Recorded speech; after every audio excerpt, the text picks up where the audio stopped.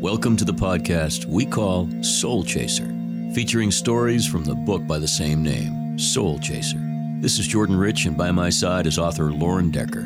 We want to spend time with you today at soul level, awakening our spirits to the simple and beautiful idea that God is love and love is everywhere. And now, today's installment of Soul Chaser.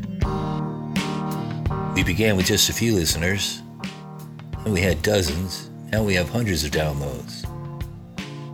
And you're one of them. Thank you. We really appreciate it. Tell a friend about Soul Chaser, the podcast, and we'd like to have them tune in as well. I'm Lauren Decker, your host. Thank you, Jordan Rich, for that introduction. Thank you, Michael Bean, for that beautiful music. Thank you, Jim Deering, for putting it all together. And now stand by for a story called Observations Underwater. I think you'll like it. We bought my daughter Prudence an aquarium for her 8th birthday. Not a big tank, just 10 gallons of water.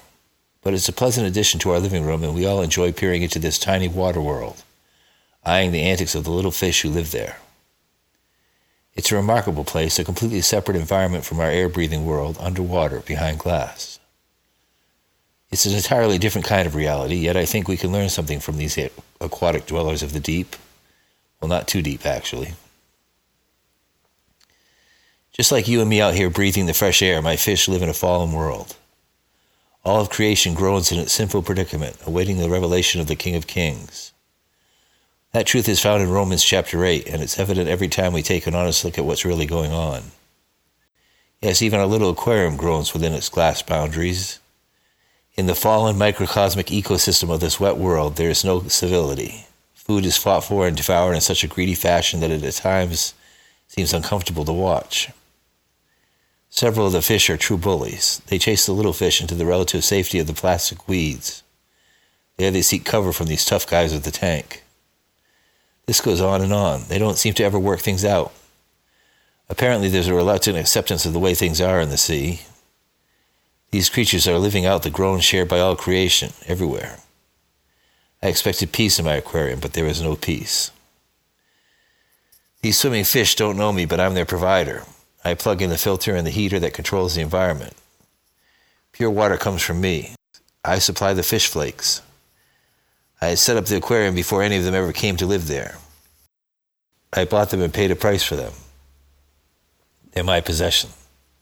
Sometimes I sense my presence, usually when they're looking for a meal, but I remain a mystery to them.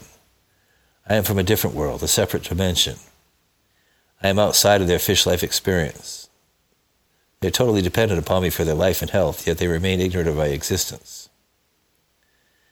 The fish maintain a social order to some degree, but that has fallen too. The little neon guppies school together, as do the bigger orange fish. They each know their own kind and keep close alliances within their little groups.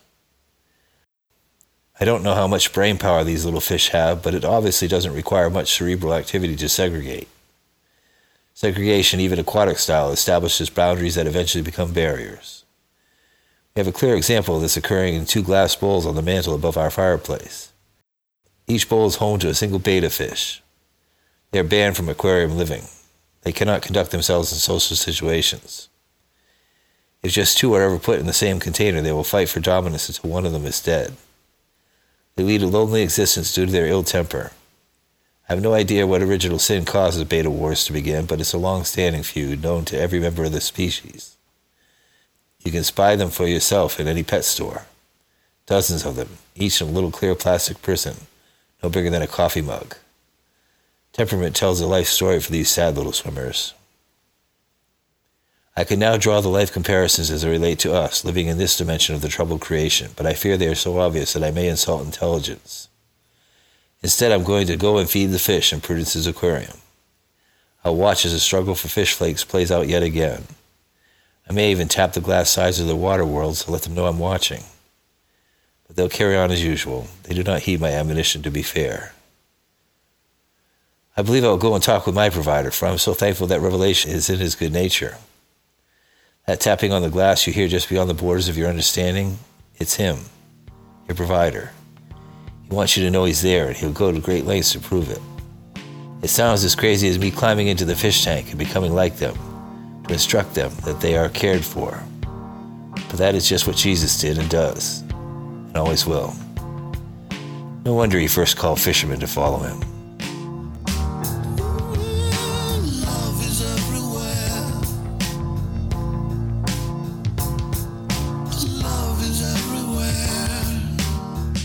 This has been Soul Chaser.